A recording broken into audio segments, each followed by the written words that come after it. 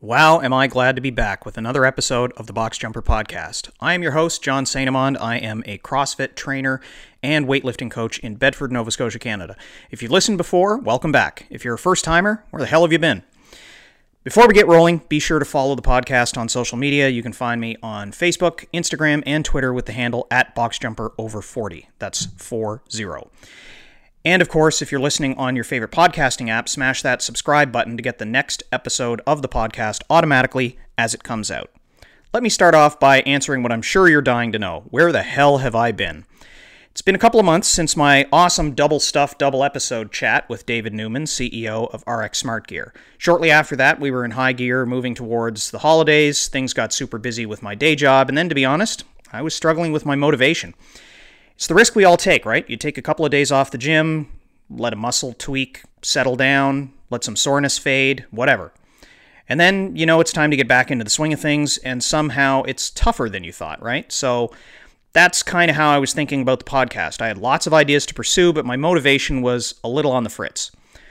Then came a flurry of tweets in early January from Pete Shaw. Like John McClane in Die Hard, stuff happens. Nobody else is stepping up, so Pete went into action. Long before January, Pete was clanging some bells already, responding to ever-changing conditions amid the pandemic, and study after study pointing to the relationship between the toughest cases of COVID-19 and chronic disease: cancer, kidney disease, diabetes, various cardiovascular conditions, obesity, COPD, and more. The data just keep coming. And what's more, there's a considerable body of evidence that improving your fitness blunts or even reverses the impact of a number of the most prevalent chronic conditions, particularly those with relationships to lifestyle. Now, our health is a complex web of factors, including variables within and outside of our control. Some factors we can steer in the right direction more readily than others. And Pete was quick on the draw to point that out in his tweets, linking to studies that hint, if not outright say explicitly, what we should be doing about it, and pointing a spotlight on conflicting messages coming from leaders of public health across the political spectrum. We've been facing down these chronic diseases for decades now, and with many of them getting worse. And now COVID-19 has made them not so much a pain in the butt to manage, but a serious threat to the lives of many in our population. What can we do about this? Why aren't we taking the necessary steps to manage it? If our physical condition is directly related to our health and our resilience against disease, particularly COVID-19, how can we convince our leaders and the general public to prioritize fitness as another arrow in our quiver to combat COVID-19? These are questions Pete has been looking to answer with his activism, trying to provoke conversation, increase awareness, inspire thoughtful debate, and influence leaders and the public to reconsider what fitness really means. That's the focus of today's episode. In 10 seconds, I'll chat with Pete Shaw, CrossFit Games athlete, co-owner of CrossFit NCR in Ottawa, Canada, CrossFit Seminar staff trainer, and now health and fitness activist, who's looking for anyone who will listen to be the Al Powell to his John McClane. Yippee-ki-yay.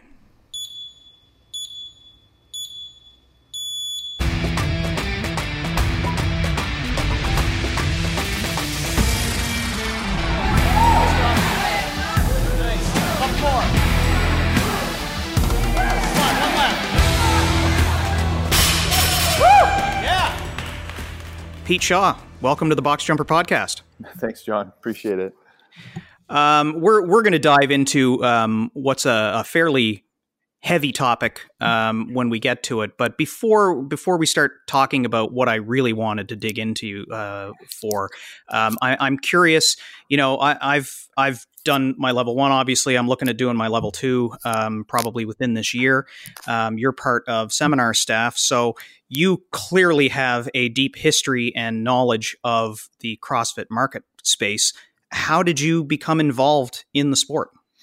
Oh man, that's a loaded question. Actually, I kind of stumbled into it a little bit. I think most people that get into CrossFit, they've got some sort of story where they just sort of roll onto the CrossFit.com website, and then it's like, voila.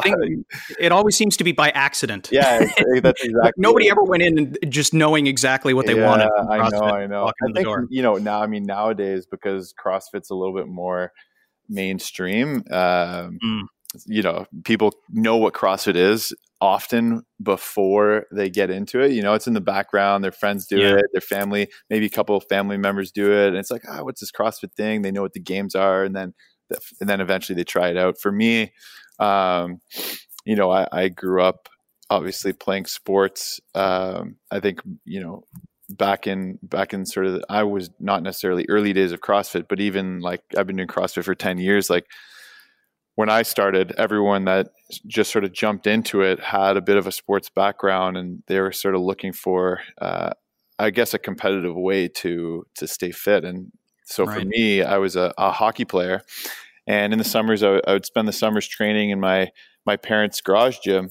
And my neighbor was a firefighter, and he came over one day and he was like, "Hey, Pete, all the guys at the station are doing this like crazy workout. You gotta try it out. Here's the website." So, I checked out CrossFit.com, did my best to follow along. And, the nomenclature of the workouts is a little bit confusing to anyone who doesn't know exactly what it is or hasn't been taught by a CrossFit trainer.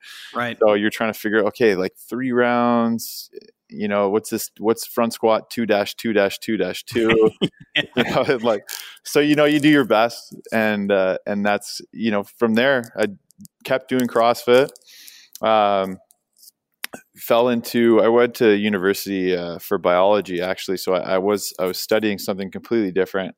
I mean, similar in some ways in terms of like, kinesiology and, anatomy and stuff, but I became a personal trainer briefly after I graduated, and then I just kept using CrossFit for my clients. Eventually figured out that there was CrossFit gyms in the world.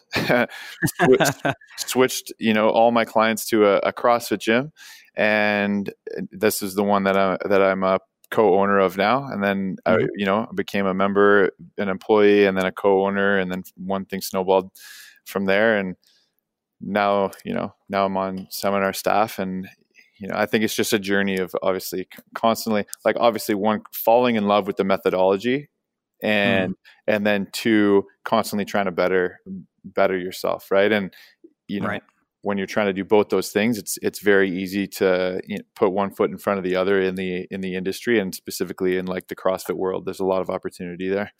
Yeah. I presume with, the membership at NCR would be reflective of the community in which it's a part. You're not exclusively training elite athletes. You're training everyday people. So what does the composition of your membership look like, as far as what types of backgrounds they have, what level of athleticism they walk in the door with versus what they achieve when they spend a little bit of time with you in the gym? Yeah, I mean, it's like any box nowadays. It's obviously CrossFit is becoming more popular across all demographics, and so you walk into most CrossFit boxes now, and you're going to get a wide range of people coming, from kids to teens to middle-aged people. We got parents, we got single, men and women. We've got grandmas and grandpas. Like it's actually really fun to look at it now compared to when we first started. I've seen pictures of our gym even before I joined. I remember when my business partners Paul and Reza, when they first opened this place up, it was just them and a bunch of buddies lifting on laid out cardboard boxes, because they didn't have the rubber mats in yet. So, it's just a bunch of dudes and a few of the competitive girls just throwing down on these cardboard boxes, and everyone's, pretty hardcore about it. And then now, it's evolved into this massive community where you get demographics from all over. We get, people who have had cancer and beat it while they were members here. We call it the Prime Timers class that we continue to run virtually, and it's our 60 plus age group. And some people use that class even to as like a recovery tool if they're coming back from surgery. We've got our teens classes, our kids classes, so it's such a wide demographic. It's super exciting, like how broad or how wide a net sort of CrossFit captures nowadays compared to what it used to be. Yeah. I have to imagine that you see a lot of the same effects in your members. You mentioned people getting through cancer while training, and you see the different types of ailments that people have, whether it's coming in with bad joints or they've got diabetes or they just have some heart trouble, or they've just got a little extra weight on them from life getting a little bit ahead of them, and now they're trying to recover from that and bring their health back to some semblance of normal, so that they can use that health in their everyday life. We certainly see it with the members that we interact with on a regular basis. Everybody's just pretty normal, and they're using their fitness, they're expressing their fitness by being out with their kids and, going out skiing and going out hiking and going for swims and walking. And so all of these different areas. And so the time in the gym is to enrich their life outside the gym. That's exactly it. Yeah. Even though they really love their time in the gym as well. Yeah. No, 100%. That community aspect really is a big part of it. Yeah. It's funny. It's funny you talk about that. Like, I grew up doing all kinds of sports, like I was, just alluding to there. And now my sport is CrossFit, so for the past probably, the better part of 7 years, I've lived, breathed, eat CrossFit, like everything is CrossFit. And, I train CrossFit to be better at CrossFit, but, more recently, I'm looking at my sort of career, and, obviously this year I'm going to try to go back to the CrossFit Games, and I'm going to try to prolong my CrossFit career as best I can. But,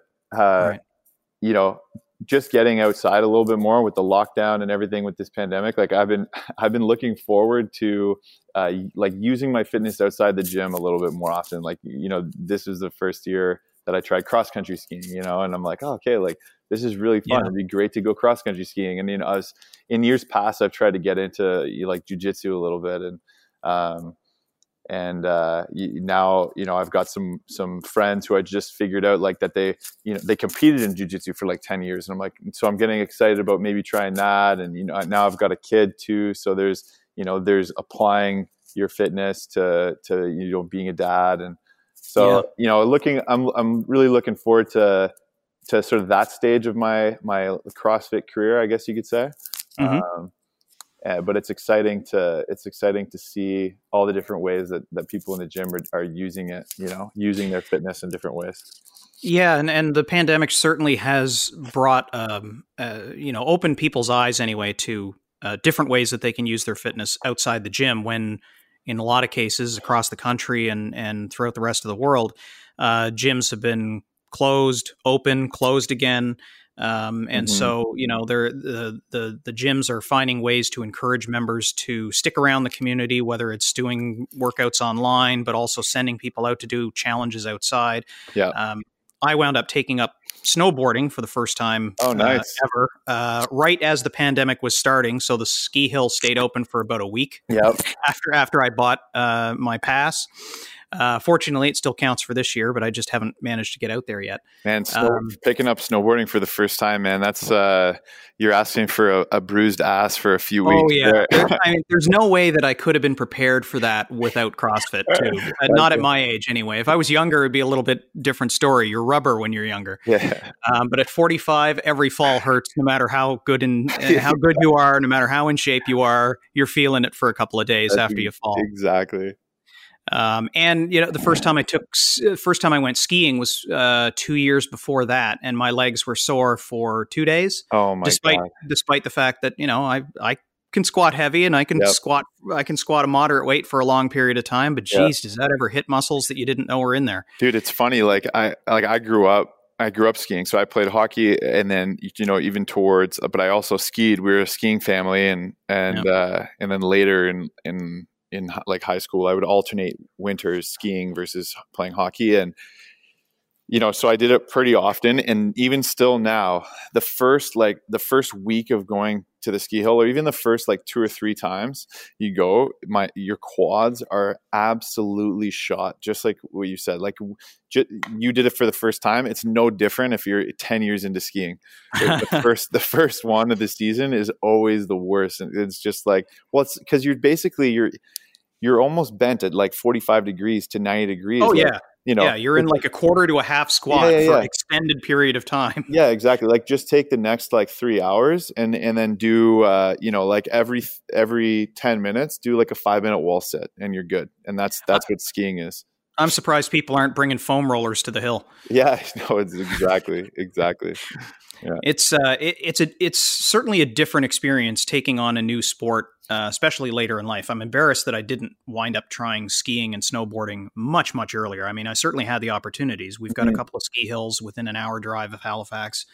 And, all the way through junior high and high school, there were ski trips through the winter that people would go on in the middle of the week. And I just never decided to try it.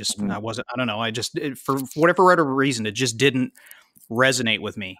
And I'm not a hockey player either. I did other sports. So once I finally got on the hill, I asked myself, why the hell didn't I do this a long time ago? It seems weird, but I'd rather learn the new sport while I still can than try to take it up long after I really am not capable of doing it anymore. Yeah. And what's funny? I think that's one thing about CrossFit that people don't sort of identify enough, is the confidence that it gives you to do those new things. The fitter and stronger you get, the more confidence you have to go out and try these, maybe whether it's a new sport or, maybe you never go hiking because you're just I don't know. It's just doing something different around the house that you've not done previously. It gives you a competence in moving through space. Yeah. You just get a better awareness of what your body's capable of, how you can move safely. Totally. And so when you talk to people about, well, why do you do CrossFit? And you say, well, I want to be able to pick up my wet load of laundry, when I'm older and not have it hurt my back. And they're like, well, what the hell does lifting a barbell have to do with lifting a load of laundry? Exactly. Sit down. Let me tell you a story. Yeah, exactly. That's exactly it. Yeah. No. So how has the pandemic hit your gym? We've been incredibly lucky in Nova Scotia. We, through some weird confluence of incredibly good luck, low exposure rates to begin with. Yes, we have an international airport, but we don't see a huge influx of people coming in and staying in Halifax the same way as Ontario or Quebec would.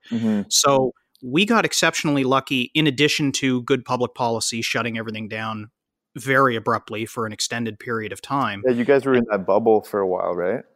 A lot of that, yeah. And I mean, some of that had to do with those other provinces had kind of similar circumstances. And so we were able to kind of say, all right, well, we can travel within these neighboring provinces and not really radically change things. We still had some shutdowns for sure. Yeah. My home gym was closed for, really from March all the way through to I'm trying to remember if it was the beginning or the end of June. So that was challenging. What kind of closure period did you have up in Ottawa? Yeah, it's been on and off. The biggest one was the first lockdown. That was last spring. And oh man, I forget how many months that went on for. Was it like 4 months? Something like that. It's all a blur at this point, to be honest. But probably something similar, because I remember when we were opening up, the rest of the country was talking about opening up in around the same time frame. Yeah. I don't think anybody really got to it a whole lot earlier or a whole lot later. Yeah. So it was around that period of time, about 4 months. And I mean, we've been lucky. I like to keep some perspective on it. Obviously, it sucks that the gym is shut down. We don't get to provide the same level of fitness programming for the community as we do on any given day, on a normal day, no pandemic, right? It's not as convenient for people. It throws everyone's routine off, not being able to come into the gym. You don't get the in-person training. However, And that's in addition to their usual routine itself already being disrupted as well. Exactly. Like that was one major thing. And, we can talk a little bit about that after, but man, like that was a huge, huge disruptor in that, especially that first wave. I think by now people have almost gotten into the routine of having their routine disrupted, if you can, so to speak. But, so, for me, I know I'm handling this lockdown a lot better than I did the first one personally. But in terms of the gym, in Canada and Ontario, we've been lucky with all the government support, like financial support that we've been getting. And for us, we lost a significant portion of revenue, but in the first shutdown, but the federal government with their subsidies, we were able to keep going, and they significantly helped us out. And the Ontario government was helping with rent relief and all kinds of stuff. So we've been blessed up here. I always like to, obviously it's hard not to compare to what's going on in the United States just because they're our neighbors, but I hear stories about what's going on in the States, and there's so many gyms that just aren't getting the relief that they need financially, and so many businesses going under, and so many gyms going under, and it's really sad to see. So, I count our lucky stars just a little bit. Whenever I get frustrated with the situation, I'm like, okay, it could be a lot worse. Despite that, obviously, we still want to advocate for health and fitness because it's a really important part of the community, and keeping healthcare costs down, and keeping everyone in our communities, whether it's locally or nationally, keeping everyone healthy. So we want to advocate for that, but at the same time, we just want to make sure that we're keeping everything in perspective. And and at this point too, so we went through the first lockdown. We were open for the summer. Towards the end of the summer, there was a second lockdown, but luckily it was nice enough weather. So we actually we went, instead of virtual classes, which we did the first lockdown, we took our entire business online. That was a steep learning curve. And then we came back in, we rented all our equipment out to everybody. And then on the second lockdown, we took our classes to the parking lot. So we were like, okay, the restrictions were a little bit different, and there were restrictions on gathering sizes outdoors. So we were like, okay, well, we can manage this. And we did that all the way until it was all of October. So towards the end of October, we actually had 6 a.m. It was snowing out, and people are doing thrusters in the parking lot. Some of the coldest. It was really funny. We had a mild winter. Some of the coldest days I've experienced were actually in late October when we ran our outdoor classes. And it's been like that here too. Yeah, it's weird. Yeah, and after that, we got to go back inside again. And then now we're in the third sort of major province-wide shutdown. We're coming. I feel like we're coming towards the tail end of it. Toronto, the Greater Toronto area, has been shut down since October. We got in Ottawa here. We got to open back up at the end of October, and then now we've been shut down again. And sort of on and off in Ontario. More now, some of the more rural areas which have much less cases, are starting to reopen their schools.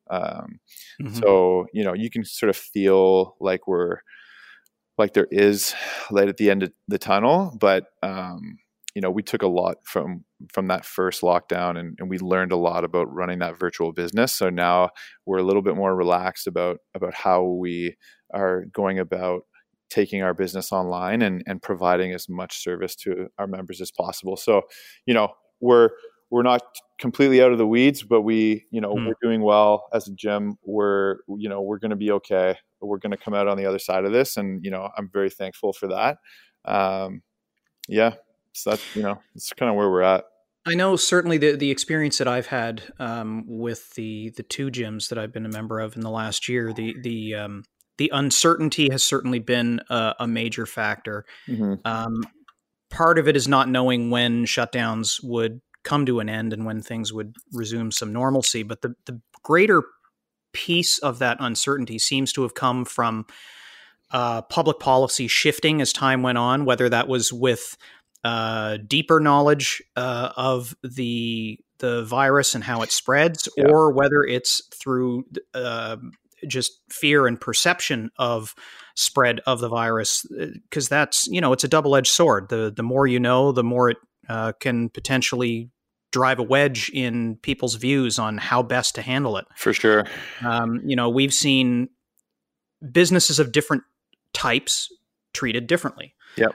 So, the Walmarts of the world, the big box stores. Now, there's a reason for some of that. One is, they're places where you get groceries, et cetera, but they also have a square footprint that allows a degree of distancing that little mom and pop shops find very, very difficult. And the same is true of CrossFit gyms. Yeah. The gyms that are larger with a much more significant square footage, when they start saying, well, you have to be able to stay 10 feet away from the person working out next to you.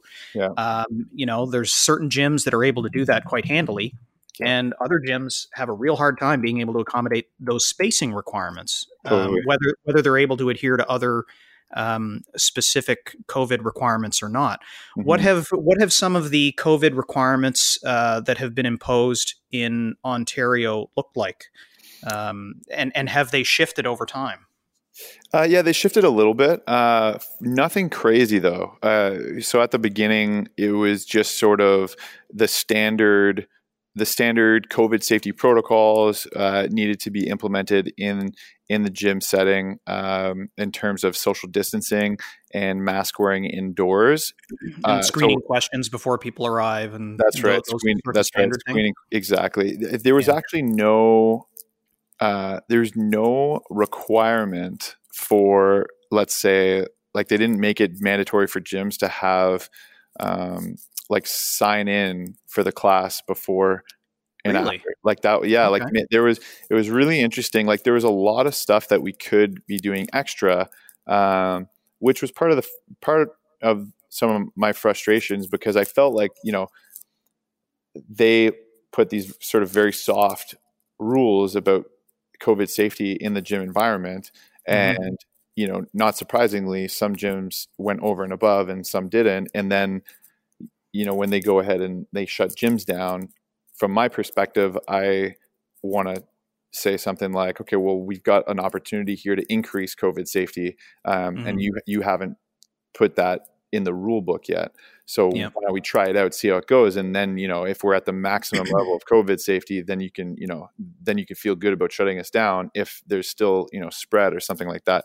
Right. But some of the stuff was just standard, social distancing. After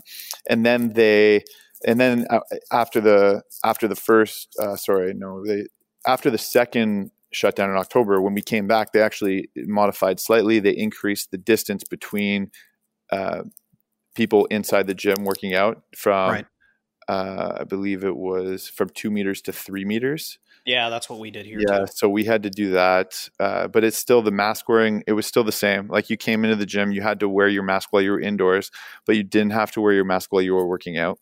Right. And then you had to maintain, obviously, cleanliness on the surfaces of the gym, and all that. So regular cleaning, et cetera. You had to have hand sanitizer available and all this stuff. So just sort of the standard stuff that you hear from public health, just sort of like everywhere. Right. And nothing crazy specific to the gym environment. I feel like there could be a little bit more, going into that. Yeah, it's funny that in certain industries, certainly in Nova Scotia, certain industries got very specific requirements. Yeah. So things like massage therapy or hair care.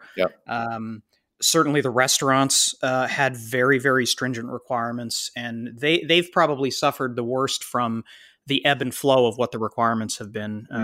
My neighbor owns one of the Montana's restaurants here, and I've bounced some ideas back and forth with her, and the requirements at the restaurant level have been fluctuating quite a bit in terms of their allowable capacity, and having to move exclusively to pickup and delivery for large chunks of time, and then when they were allowed to open back up, similar things that the gyms experience, where everybody had to be a certain distance apart, and people sitting at the same table had to be part of the same bubble. And so and those have all been moving parts that have been difficult. But I think one of the things that I noticed in particular is that for several of these industries that were moving almost in lockstep with one another, they all have industry associations that are advocating for them. In fact, in some cases, the industry association came out saying what they wanted for public policy before public policy actually announced the change. Right. So the Restaurant Industry Association said,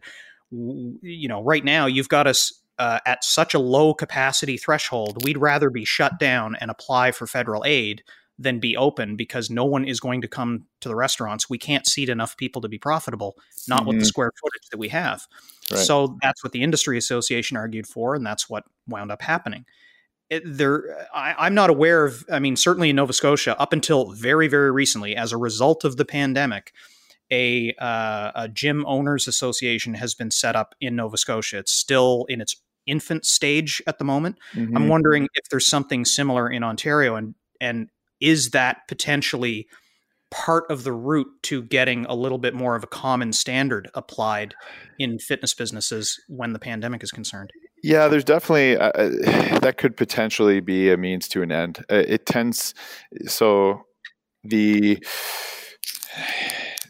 policymakers tend to listen to large groups of stakeholders in these industries, and the benefit of having these advocacy groups is that they tend to come to the table representing a large group.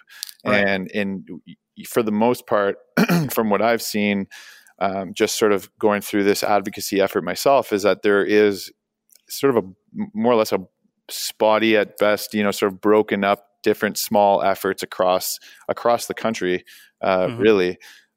Within each province. Now, there are pockets of small, relatively small, but like you said, there's groups of gym owners in different provinces starting to get together and try to, get a collective push towards a common goal. One group that I've actually been in touch with recently is the FIC, the Fitness Industry Council of Canada, which, this is a new group.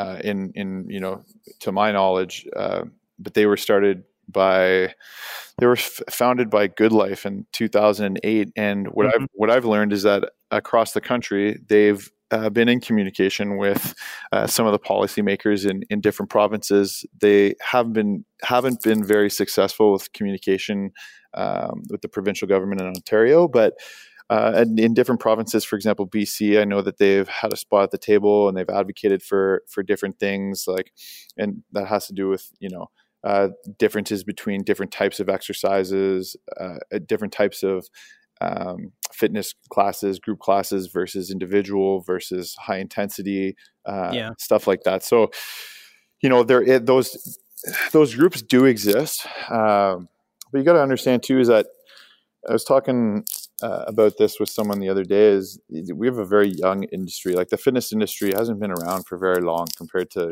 let's say restaurants, right? True. Yeah. When the industry really exploded in like the 70s. And so it's a very young industry compared to a lot of these other industries that have, they've sort of established themselves with these advocacy groups because they've gone through all of the policy issues, and they've had to work through them over time. And, the fitness industry is young, and this is a huge hurdle for every single industry in the entire world. And so now it's sort of, I think the first time where the fitness industry sort of had to come together as like a collective group, to try to achieve a common goal. But, unfortunately it's a pandemic, and at the same time, you've got all these other groups that are fighting for similar things. So sometimes it gets easily lost in the noise. But it's kind of interesting to see sort of how it's all unfolded and how all these groups are either sort of lacking cohesiveness, or there is a bit of cohesiveness in certain provinces, and people are just trying to figure it out. Yeah, and some of it comes down to scale too. In Nova Scotia, there's there's a well-established fitness business industry here, but the numbers here make it probably a little bit easier for everybody to get together than it would be in a really densely populated area like Ontario. Mm-hmm. And like the CrossFit gyms themselves, sub-segmenting that really structured fitness class environment, that all, even if they're not a CrossFit gym, but they operate in kind of a similar fashion, a limited number of people within a group class environment. And so there's almost automatically a certain number of square feet between each person that's in the gym at any given time, versus the Globo gyms, where that has not traditionally been their model, and they're having to shoehorn themselves into that kind of environment. It's got to be very difficult for everybody to see things the same way and agree upon a common direction, let alone common points for advocacy to government officials. No, for sure. That's definitely, you're totally right there. But I think that, you don't need to, in terms of the COVID protocols, right? I think there's a place that you can get to agreement based on like what is safe and what is not safe, right? And especially with all the evidence, right? And especially when more time goes on too. Yeah, exactly. We're now 10 months into this, 9 months into this. So that's right. We've got data available to us today that we didn't have back in March. Totally. And even if you're a global gym versus, a smaller community gym, like a CrossFit gym running group classes, and there's coaching in the class from start to finish. In terms of the COVID protocols themselves, like, you can come to a place where, everyone that still goes into a global style gym needs to check in at some point, right? So you can keep tabs on your traffic in and out of the building, no matter what style of gym you are there. You can put markings on the ground, right, in every situation. You can, for the most part, the equipment is portable, right? So you can move it around. It's not like, there's some pieces of equipment maybe in a global gym that are a little heavier to move around and such, but you can establish rules where you have to stay in like a certain area and whatnot. And in this area, you have, access to XYZ amounts of equipment. And, I'm just thinking in our gym, or in Alberta, for example. In Alberta, at one point, you weren't allowed group classes. So you couldn't, they modified their rules from allowing group classes to not allowing group classes. It's like, okay, well, but you can go in, you can reserve a space in a gym, and you can conduct your exercise on your own terms. Yeah. Okay. So interpreted from the perspective of a CrossFit gym, you're just not going to have coaching. So you could get someone who's just going to register themselves for like an hour time slot in your class or in your gym. They're going to walk in, they're going to use the equipment in their square or their socially distanced area, and then they're going to wipe it all down and they're going to leave, whether they're getting coached or they're not. To me, you can easily recreate that in pretty much any gym environment, right? Yeah. So I think there's like, in terms of what is safe and what is not with the COVID stuff, it's very clear sort of what direction you need to head. And I think that becomes sort of the common ground between these types of gyms, right? You can always find, you can use those safety protocols to find that common ground and say like, okay, like, yes, we know that there might be a best way to run a certain type of gym business, but in terms of what is safe, COVID wise or not, these are sort of the well-established like foundations of COVID safety. And this is what we should probably like implement in all these gym environments. Where do you figure that the public health officials will get this guidance so that they can establish from the top down what that minimum requirement is to manage COVID safety? You mean in terms of the gyms, or like where are they getting it in general? Well, like where would they go, who would they turn to in order to have a partner to establish what those parameters are that would allow the gyms to have buy-in to what they're saying? I mean, it can't be that the government is simply going to say, well, we all put our heads together. None of us are gym goers, but here's what you're going to be asked to do. Right. How do they establish what those parameters should be in a way that the gyms can get behind and support, not just for the self-interest of being able to stay open, but for the common interest of being able to continue to make progress in people's health and fitness in a safe fashion amid the pandemic. Yeah, so that's kind of what I've been fighting for, right? Is to try to get a seat at the table to educate these policymakers on what it is exactly that we do. Like you're right. It's a big industry. There's a lot of different types of gyms. And if only the big box global gyms are getting a say in what the protocols are, then maybe these policymakers aren't seeing the whole story. Right. And so the goal is to have them listen to all the stakeholders or all potential stakeholders, different people from slightly different types of gyms, and how they run, so that we can educate them on what's possible. What's possible in the gym environment. What can we and can we not do in terms of COVID safety protocols, and then just sort of move forward from there. And that's what I've been pushing for from the very start, is just a conversation, right? Because it doesn't really seem like that conversation is happening. For example, the mask thing. It's a very simple solution to increase COVID safety would be just to wear a mask while you're working out, right? There's a lot of states that are doing that right now, and in Ontario, we were only ever forced to wear the mask inside, and then we were allowed to take it off while we were working out. Well, it seems to me like just sort of an easy step in the direction of increased safety is to just, okay, well, we are, to say, okay, we're at this many cases, everyone doing exercise has to wear their mask. Right. Yeah. And then there's a lot of examples like that can just be sort of dialed up or dialed down depending on the current situation. And so it just didn't really make sense to me that the conversations happening at these tables were, it just didn't seem like there was someone who was in the know on the other side of the table. Right. Yeah. And it seems like some of those arguably some parallels can be drawn with personal care services, because those are similarly in-person services that are delivered in an environment where you could argue that it's easier to do without a mask on than off, but it can be done with a mask on. For sure. I mean, the only exception to that in any way, shape, or form it would be considered reasonable would be dining in a restaurant. You clearly can't eat with a mask on. Yep. That's the only circumstance where you can argue that you simply can't do it. In every other circumstance, why wouldn't it be considered at least on the table? I mean, personally, I don't want to do Fran while wearing a mask.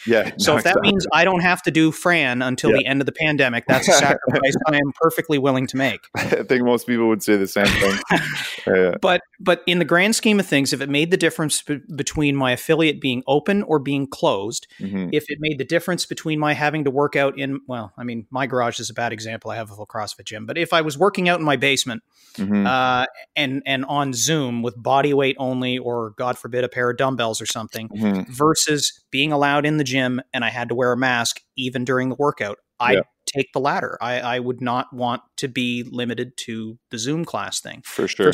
For somebody that has, either if they're immunocompromised or there's some other compelling reason where being home and not being in the gym environment is still, statistically speaking, safer than being in the gym, whether they have a mask on or not, fine. Yeah. But it's interesting that wasn't an option that was put onto the table for the gym industry, but it was put on the table for people doing hair care.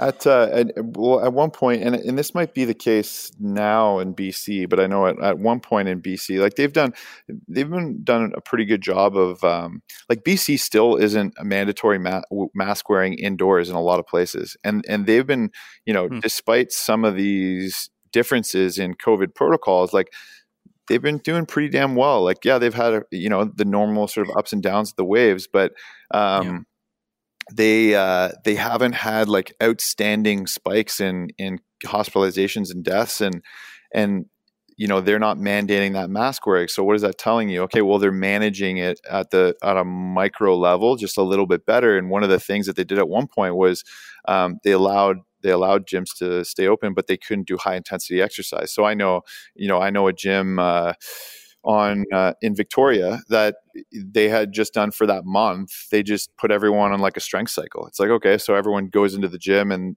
they're going to do back squat, bench and deadlift heavy for a month. Everyone's going to get stronger and, they're going to stay fit in the meantime. But, like you said, they're not doing Fran. But so I don't think anyone's complaining, but they can go in, keep their routine. The gym still gets to stay open.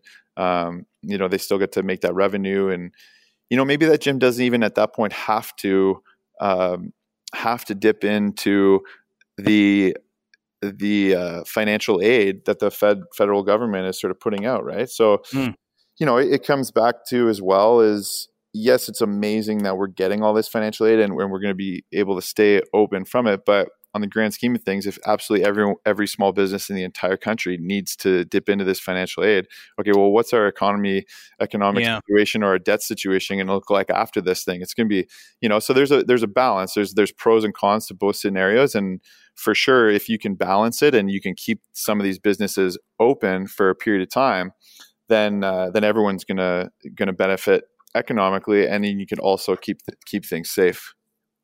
One of the principal challenges that I've seen, at least anecdotally, is media coverage with, when they ask the public, well, what businesses should be allowed open? What do you think? And commonly one of the arguments is, what's essential versus not. And, depending on what camp you fall into, there's a variety of different perspectives on that. But, when it comes to gyms, the questions always seem coached in sort of a, in some cases it's veiled, in some cases it's right in your face. The idea that a gym is a luxury that we can do without. Right. And so that's the reason that gyms are one of the first things to go when things need to be pulled back, and couple that with the assumption for the moment that they're entering this idea, or entering with the idea that gyms can't perform what they do with everyone wearing a mask for the duration of their service, which we've just discussed is ridiculous. It can still be done. It can, yeah. So if we put that back on the table and we say, this stuff can be done with a mask on, why are we treating gyms like they are a luxury that can afford to shut down?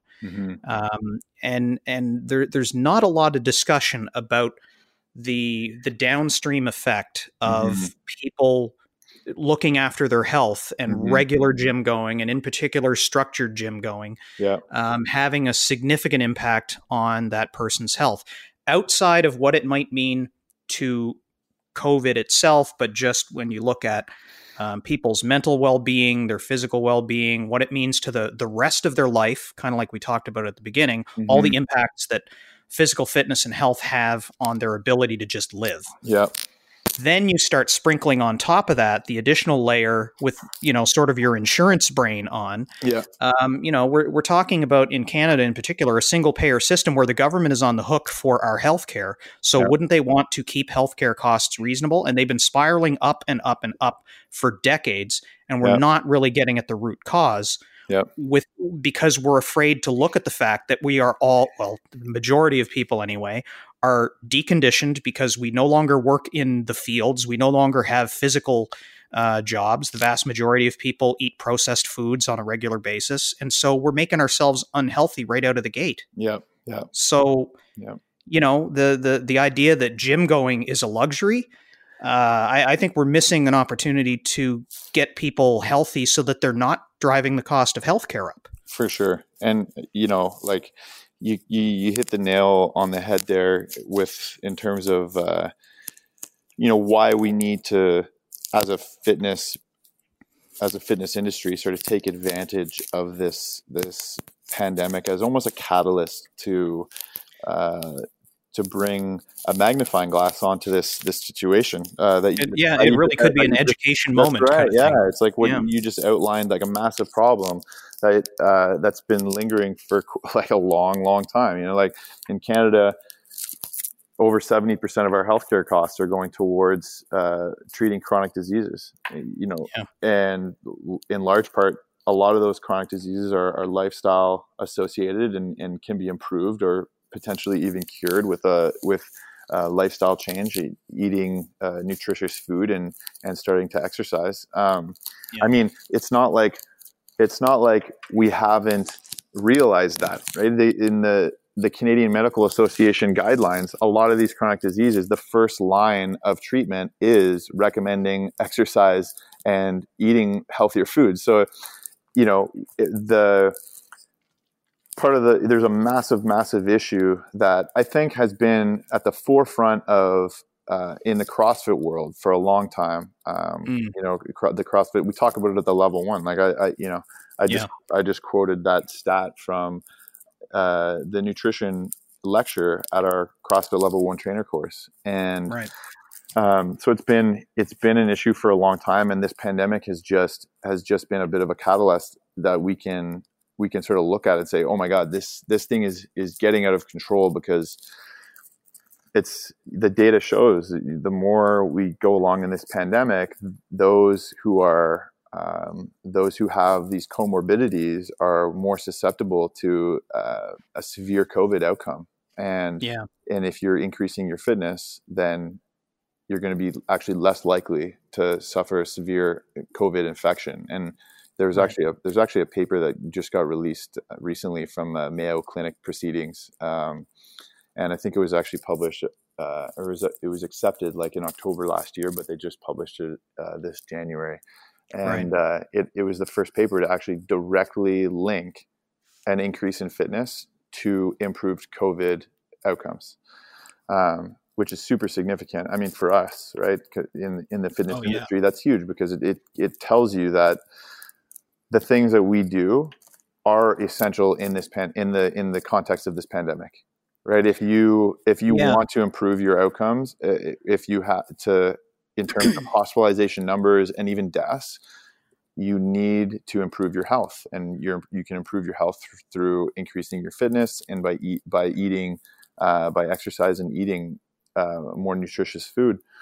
But it's it's such a massive problem. It's such a massive problem, and but like you said, we can use the pandemic to try to steer the ship in the right direction, because of these by definition, these chronic diseases are slow. They're slow moving. They're happening over this large period of time, and they're slow creeping. And that's part of the reason why no one pays attention to them. And the comorbidities don't face everyone the same way at the same time, unlike the pandemic, where it's a barrel of a gun that we are all staring down at the same time. Yeah.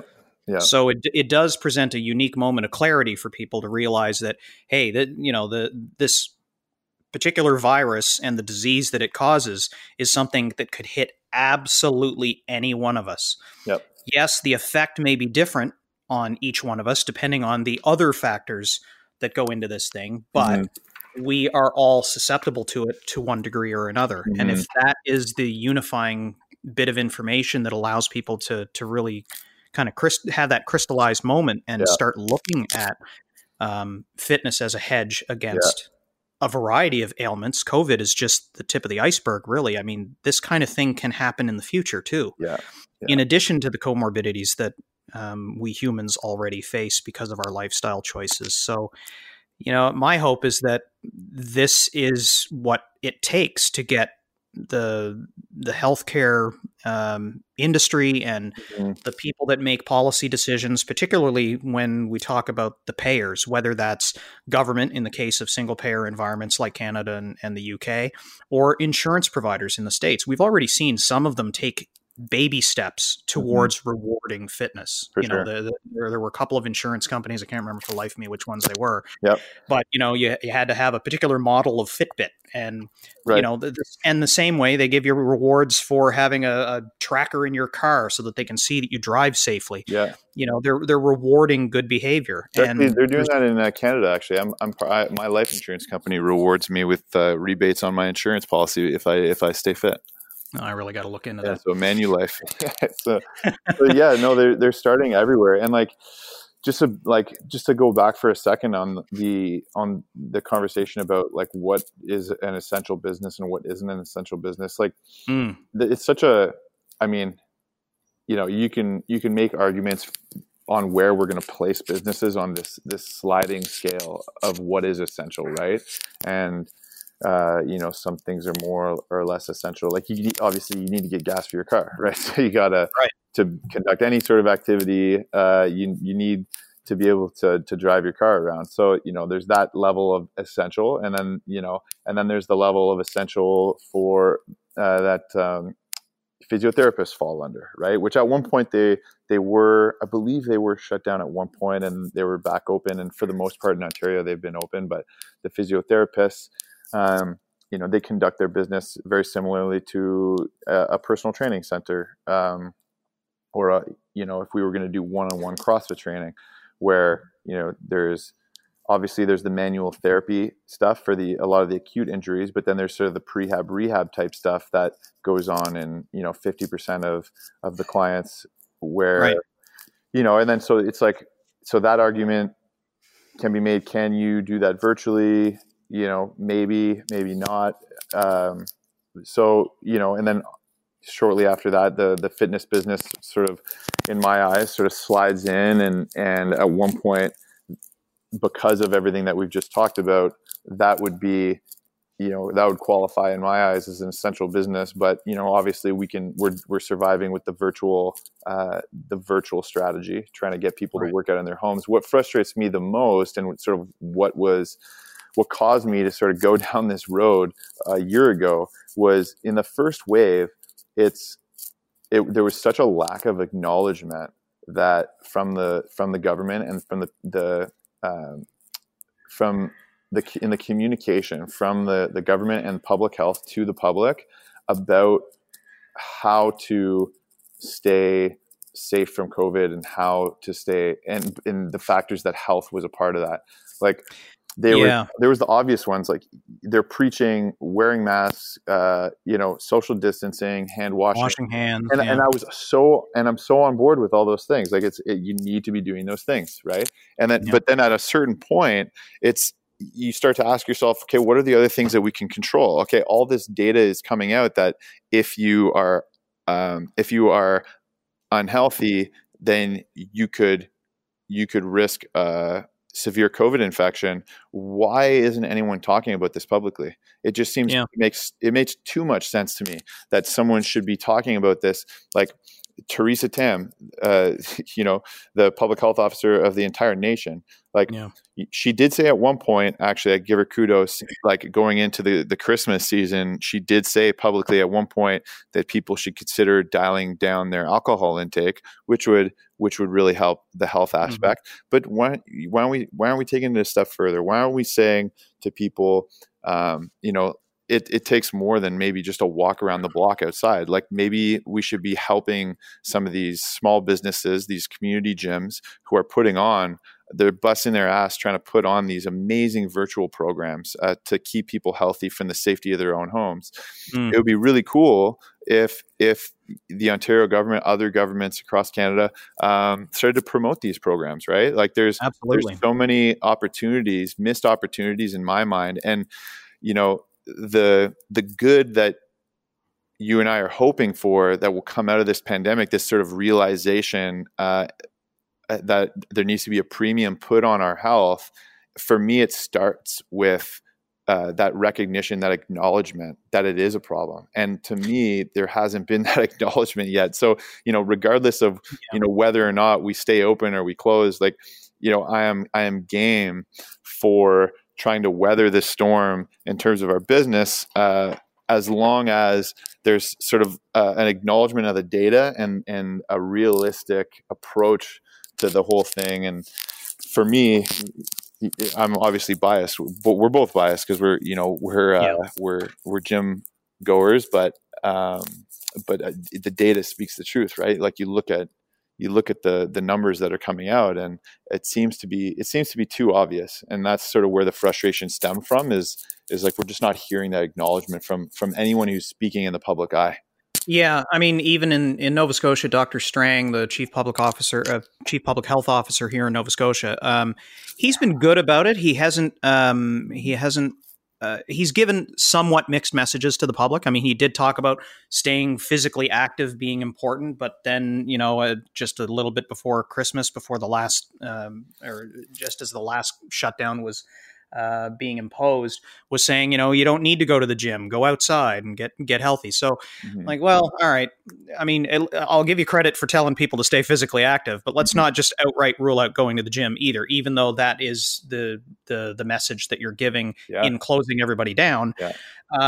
But he too was missing the opportunity to say, all right, well, gyms do have their place. They definitely have a role to play here, and physical fitness is absolutely related to the not just the mortality rate, but the instances of complications related to COVID, hospitalizations due to COVID, which was the principal focus of the study published by the Mayo Clinic.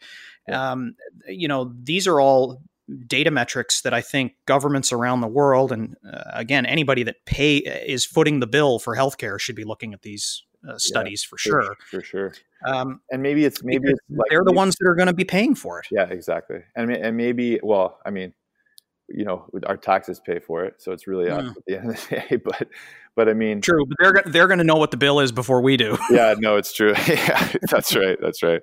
But maybe it comes down to to having a seat at the table, like we talked about before. If the conversation can't be had to begin with, then this information isn't getting to the right people. And I think it's just that first step of listening, of listening to the stakeholders in the fitness industry, who are in the know of what is possible and what is not, and and even at the level of just knowing what's available is in terms of like virtual programs. Like, I'd be curious to know how many policymakers realize like what is available in terms of virtual or online fitness programming, and if they're really if they're really adamant about pushing this pandemic, or getting through this pandemic, then we need to take a look at what are the programs out there that, I mean, you don't even need to know them specifically, just that they exist at all, and then just tell people to go find the one that works for them, right? There's hundreds of them out there. So yeah. Quite a number of gyms here actually wound up making especially during our prolonged shutdown, in order to ensure that they had a vibrant community through the shutdown, they wound up making their online programming available for free to everybody. That's great. And I don't know that a tremendous number of people took them up on it, but there were some for sure.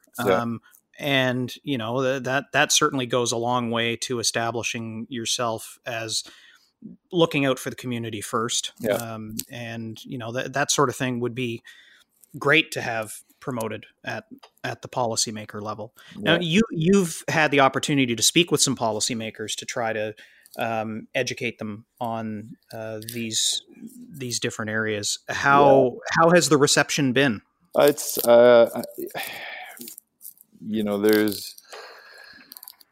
it's tough. A lot of it's through email. I had the chance to sit down at a computer with the office of Lisa MacLeod, the Minister of Sport, Heritage Industry and Culture Industries. And a lot of it is just about education, just getting on their radar. A lot of them are receptive to the ideas that we have, but there's, their jobs are entirely dictated by a public opinion, right? And so they need to basically take a bird's eye view of absolutely everything, and then make their decisions from there. Not just, you got to realize that they're trying to keep their job as well as make the right decisions. Whether those decisions to keep their job end up being like the right or the wrong ones, who knows? I guess that's politics. But we're just, I'm doing my best to try to talk to as many of them as possible that potentially have influence over this kind of thing. And, I've talked to through email a few at the municipal level across Ontario, a couple at the provincial level, and there's a lot of them that are on the same page as sort of we are, and they value fitness, and they understand the difficulties that gyms are going through, and not just gyms, but all small businesses. And so it's just about for me right now personally, it's just about trying to conduct my regular day-to-day activities and trying to get through the right people slowly but surely. It's it's nothing really fast paced, like we can't, you talk to these policymakers and they never are going to give you answers right away. And so the goal is to more or less work with them over a longer period of time and to just continue to educate them on what it is that is possible within the industry. And hopefully small changes can be made to sort of move forward over time. Well, and I mean, in the conversations that you have with them, I'm sure it at least keeps the temperature warm to the messaging that you're giving them. And the data takes a little while to catch up, so certainly the Mayo study that really only just got published, that it wouldn't have been possible to rely on data like that 6 months ago. So, it does take time for them to be able to conduct these studies and identify statistically relevant patterns that they can then hold up and say, okay, well, here's what we can learn from these different circumstances and what's been seen in one jurisdiction versus another. Yeah. Is it transferable or are there local or other specific anomalies that mean that we can't rely on that data? Exactly. You've seen, there was another study that I remember Morning Chalk Up pointed to that was really just about contact tracing and the percentage of COVID infections that were traced back to a gym setting as opposed to the myriad of other settings that people are going to on a regular basis. And the gym setting was incredibly small compared to a variety of other businesses that are considered, much, much more essential, but they're also much more contact rich because of the nature of those types of businesses. Yeah. But again, it takes time for that data to come to the forefront. And then, of course, the politicians and the public policy makers are playing catch up, just being made aware of the data that's available. Nope. I think the thing that's been most frustrating is that they are in a position as leaders, not just to set policy, but in the process, educate the public so that they don't feel pressure to not make a decision because the public doesn't know enough to feel one way or the other about a particular problem. Right. And I think that's where I think a little bit of bravery on the part of public policymakers really has to be laid down. I mean, they really have to decide for themselves that they're in a position of influence and leadership sometimes would mean making decisions that are unpopular, but they can also make decisions that help inform the public about what is safe and what isn't. And I feel like they've been doing a decent job on safe versus what isn't in the everyday environment that everyone is exposed to. Mm-hmm. And now they really have to start focusing on, all right, what are all the other more specialized environments that not everyone participates in, but still benefit from greatly and contributes to how their daily life goes. Yeah. I mean, even in that situation, some of it's been confusing. Like we're not asking anyone to be perfect or anything, but I mean, the data that they're relying on to make the decisions in the first place is all new data, right? Yeah. Like it's all like this coronavirus didn't exist time last year. And then, I mean, the first case in Canada was actually like yesterday, I think, last year. But you know what I'm trying to say? Like all this data about coronavirus, it's all new data. Yeah. And so the decisions that they're making are based off this new data.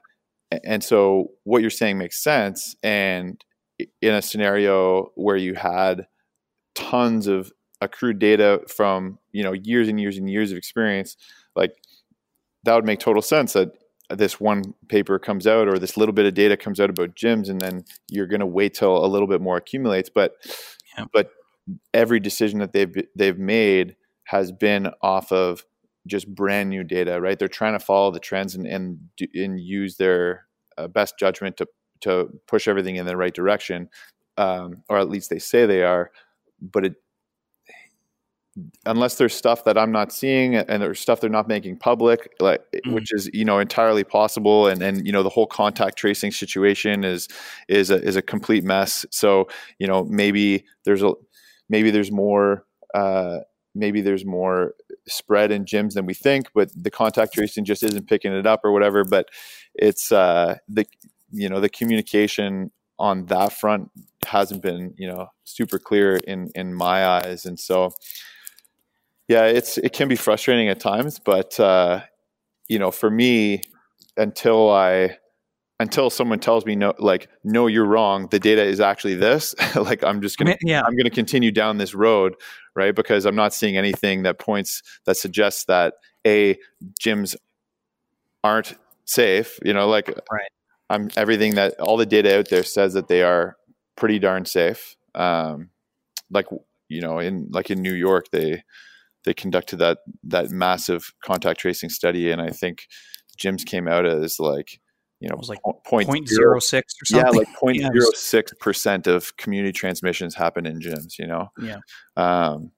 And I don't know what COVID safety protocols they're doing in the gyms, but I can only assume it's something similar to Ontario.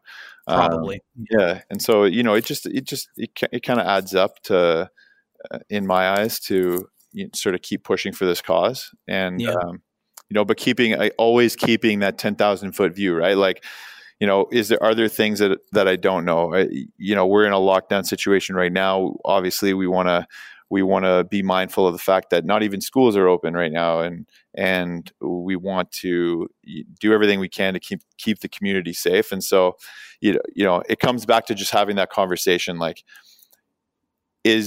When we do decide to reopen, when are gyms supposed to be reopening compared to other businesses and so on and so forth? Or is there going to be a premium put on health and fitness in sort of the next round of reopening and the messaging behind that and stuff? So, yeah. Yeah. I mean, to your point, I mean, the data is pretty new. They don't have, generational data to rely upon either. I mean, the last time a pandemic of this kind of scope actually hit was over 100 years ago. So, there's no way, and the data metrics would not be in any way, shape, or reliable. They don't even know definitively how many people died from Spanish flu. So, suddenly we're in this situation where they're having to make the rules up as they go and they're doing the very best that they can with the information that they have available, and throw in the fact that there's new variables that are being introduced all the time, new variants of the virus that are more transmissible, whether they're more virulent or not, whether they do more damage to the body or not, they just don't know. There's a lot of moving parts that they're trying to balance. For sure. And so, I think more than anything, it's important that, reasonable voices. We can't say completely unbiased voices. We certainly have a bias towards the fitness industry, but we're also looking at it as members of the community and looking for opportunities the same way as we were before the pandemic to try to help people get fitter and healthier and live better lives. Yeah. And so that goal, that objective doesn't wind up changing. And in fact, it under the current circumstances, it might just help move the needle even further with this awareness that COVID might drive. Yeah, totally. Well, hopefully you're able to continue on your crusade to get an audience and help educate one public policymaker at a time. I think it's certainly an uphill battle because these are people. Nobody's a robot. They all have a lot of other factors to try to weigh, and so I think it'll take time to educate and sway opinion, and for the data to support what we're hopefully going to be able to convince people to take a serious look at. Are there next steps from your perspective that you're planning on taking on that front, or are you pausing for the moment to just kill it in the open? Good. That's maybe a little bit of both, actually. Maybe a little bit of both. But the open is creeping up a little bit. I might kidding. I might have to take a little bit of a pause for that. But no, like I said, it's a slow creeping sort of situation. And so, I put a bit of time into it here and there, and it's a lot about networking and getting in touch with the right people to just try to push, like you said, a collective effort in terms of messaging for that sort of pro health and fitness in light of this pandemic. And so in terms of the next steps, back it was November. In November, I sent a letter to policymakers, which sort of kicked this whole thing off. And for me, the sort of next step is going to be to revamp that letter a little bit. And again, timing is sort of everything here. Like, schools realistically, like schools need to open in Ontario for, really anyone to listen at the policy level to any other kind of business, right? Like, schools are going to be the priority, and they should be the priority. And so, whether or not they know that, the conversation we're going to have is going to be one where it's, very reasonable. If you come banging on a door, they're just not going to want to be disturbed at this point. So I think, just putting a little bit of a pause in terms of this provincially, this stuff in Ontario, it might be needed. But, right now, the education part is huge. And so, my wife and I right now are just starting to accumulate some of the data that just shows that gyms are safe, and that we can potentially open safely in the future with more COVID protocols. And what is the data that supports some of the protocols that we would like to see implemented to increase safety in light of maybe, like, who knows, a fourth wave, a fifth wave, like all this stuff, right? And then also a lot of the data, like the Mayo Clinic article that we were just talking about, that shows how important health and fitness is in keeping the community healthy, right? Not just in preventing chronic disease, but even improving a robust, like, immune system, right? Increasing the function of the immune system. Like, there's lots of studies that show that moderate intensity exercise really, really increases that immune system. And so having some perspective there, and if you can accumulate sort of, all this data into one place and manage to present it, then maybe it'll be packaged well enough that someone will listen, who has control over some policy somewhere and whatnot. So I think the first step is just accumulating that stuff, and then the next step from there we'll see. But yeah, maybe by the time I get it all together, the open will hit, and it'll just be like open time for a few weeks, and then well, it might serve as a necessary distraction. Yeah, exactly. Yeah. Have you thought about reaching out to people at the federal level as opposed to just limiting yourself to the scope of the Ontario? No, I have for sure. Yeah, I've been in touch with a few MPs, and most of them defer our questions and concerns to those in charge at the provincial level. So I've sort of decided that I was for a period of time I was trying to really I was really poking and prodding the city councillors and the MPs at the federal level, but they all seem to just defer to the provincial.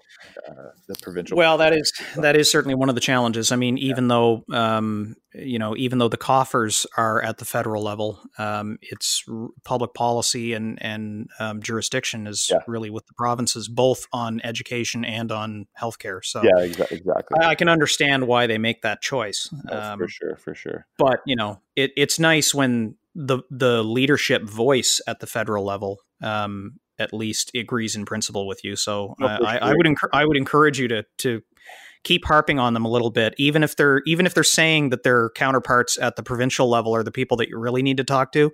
I'm sure they're having an awareness of what you're doing probably doesn't hurt. No, definitely. And I think I agree with you there. Like, you know, at different stages during this whole thing, the goal has, you know, it's shifted slightly from left to right and, you know, back to left, just depending on sort of where we're at with this pandemic. Like I said, it's such a sensitive subject, and you know, you definitely, it can be a little bit, you know, some of the topics were really criticized if you ever brought up that you wanted to be open. You know, during a lockdown at the beginning of this pandemic, people would just completely tear you apart because, you know, they thought that it meant that you wanted people to die and all this stuff, right? So some of the topics, they were viewed in that light at first, and so being careful with sort of how you present it is important, and letting people know, sort of leading with the conversation, like, you know, hey, we're on board with keeping people safe. We really want to keep the community healthy, and I think that, like you said, hopefully trying to get some of the messaging at the federal level to echo some of that would be from the fitness perspective side of things. That would be huge if that could happen. So yeah, maybe I'll poke and prod a little bit more. Yeah. Well, that's fantastic. Well, I wish you all the luck in the world, because obviously, you know, not only are the CrossFit gyms around the rest of the country watching in real keen interest the success or progress that you're able to make, even if you're only moving the needle a small little piece at a time, it's moving.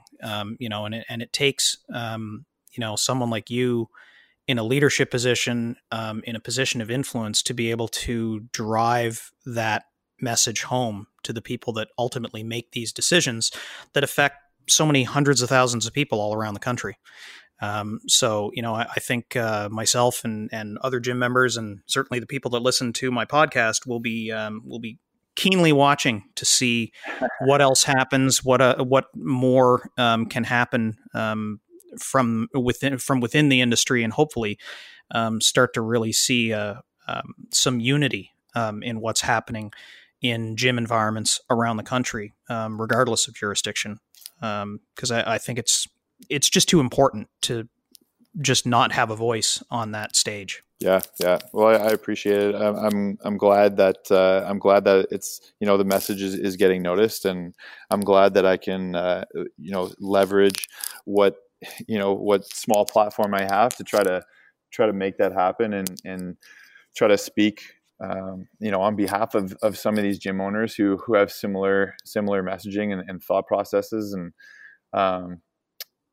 yeah, I mean, you know, there's I'll continue on, and hopefully, I mean, anyway, I need all the help I can get, right? And I think we all do. So I would encourage anyone who wants to get involved to just, you know, it starts with just a letter, like just send a letter to your local policymaker, like your MPP or even your MP or your city councilor, like get in touch with those people and just start a relationship with them, right? And you know, over time, maybe there's something that's going to flourish, and you're going to be able to speak your mind and get some opinions in, and potentially make some positive change there. And it can be frustrating because it's such a slow process, right? Like we just, you know, and not only that, but the pandemic is draining, you know, like you're trying to balance everything. And you know, the last thing that you want to do is go out and start this, like this fight with people.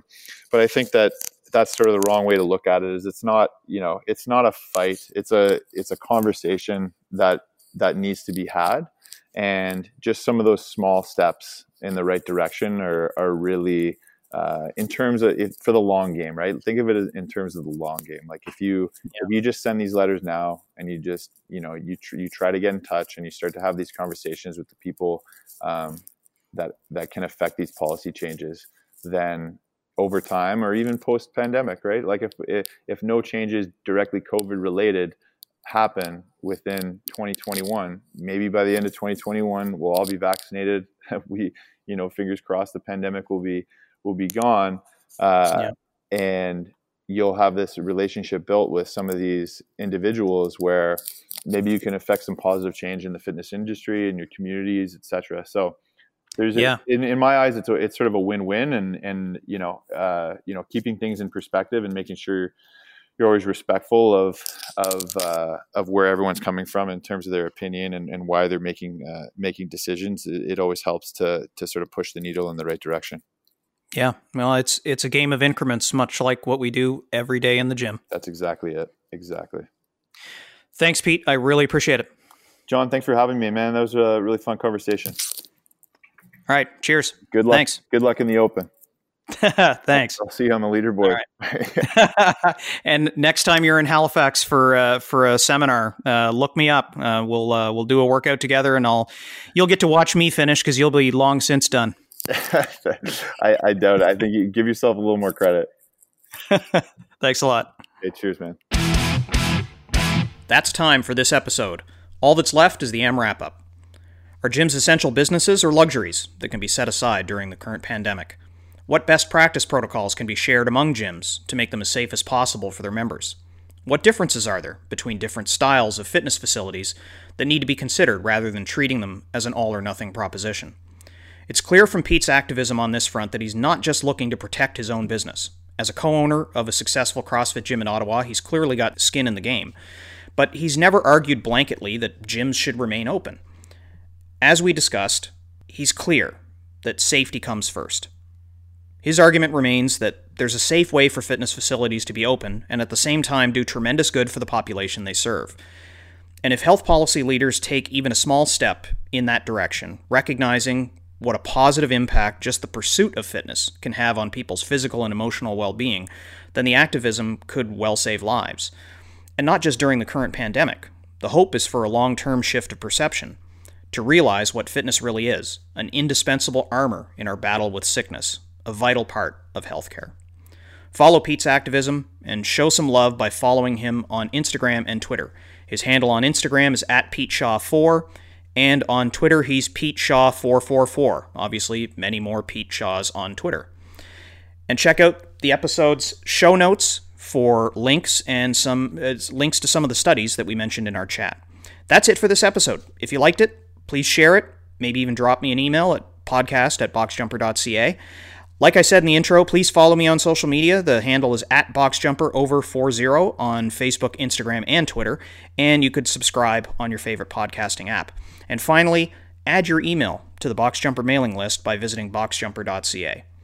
Thanks for listening. I finally shook off the rust. Another episode of the BoxJumper podcast is already lined up. Until then, stay healthy, WOD happy, and WOD often.